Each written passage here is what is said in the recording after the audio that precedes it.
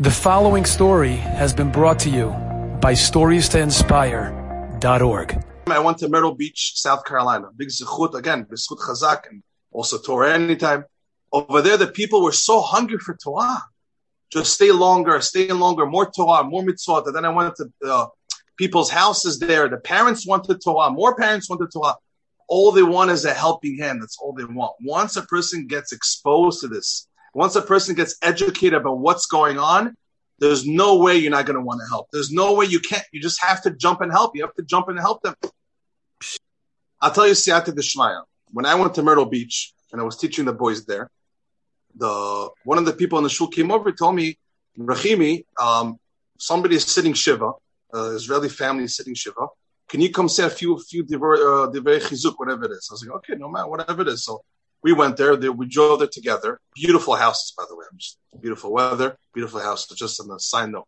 So we sat there and we're speaking about Bibi Netanyahu, Yair Lapid, blah, blah, blah.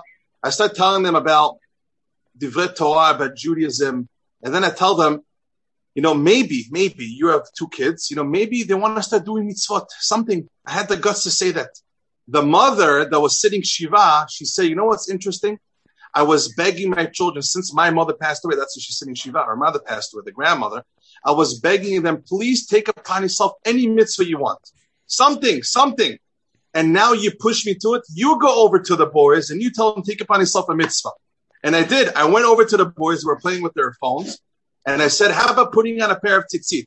Before I flew to Myrtle Beach, I took myself a whole pairs of Project Chitzis guys. Those guys? They're awesome at organization. Yes. Also, through Chazak, I got to know them. So I took a pair of tzitzis on the plane, on the bag. It was nice, and Spirit Airlines. I took a pair of tzitzis. Woohoo! I gave it to the kid, one pair of tzitzis. Another pair of tzitzis to another kid. So it was Siyata D'Shmaya that I had the guts to, be more aggressive, more in offense, meaning, the strategy was different. How about doing a mitzvah? And she was happy that I asked. She was so happy. It was such Siyata D'Shmaya. So I felt so good about it. It's so easy to spread Torah if we just approach them. They want to be helped.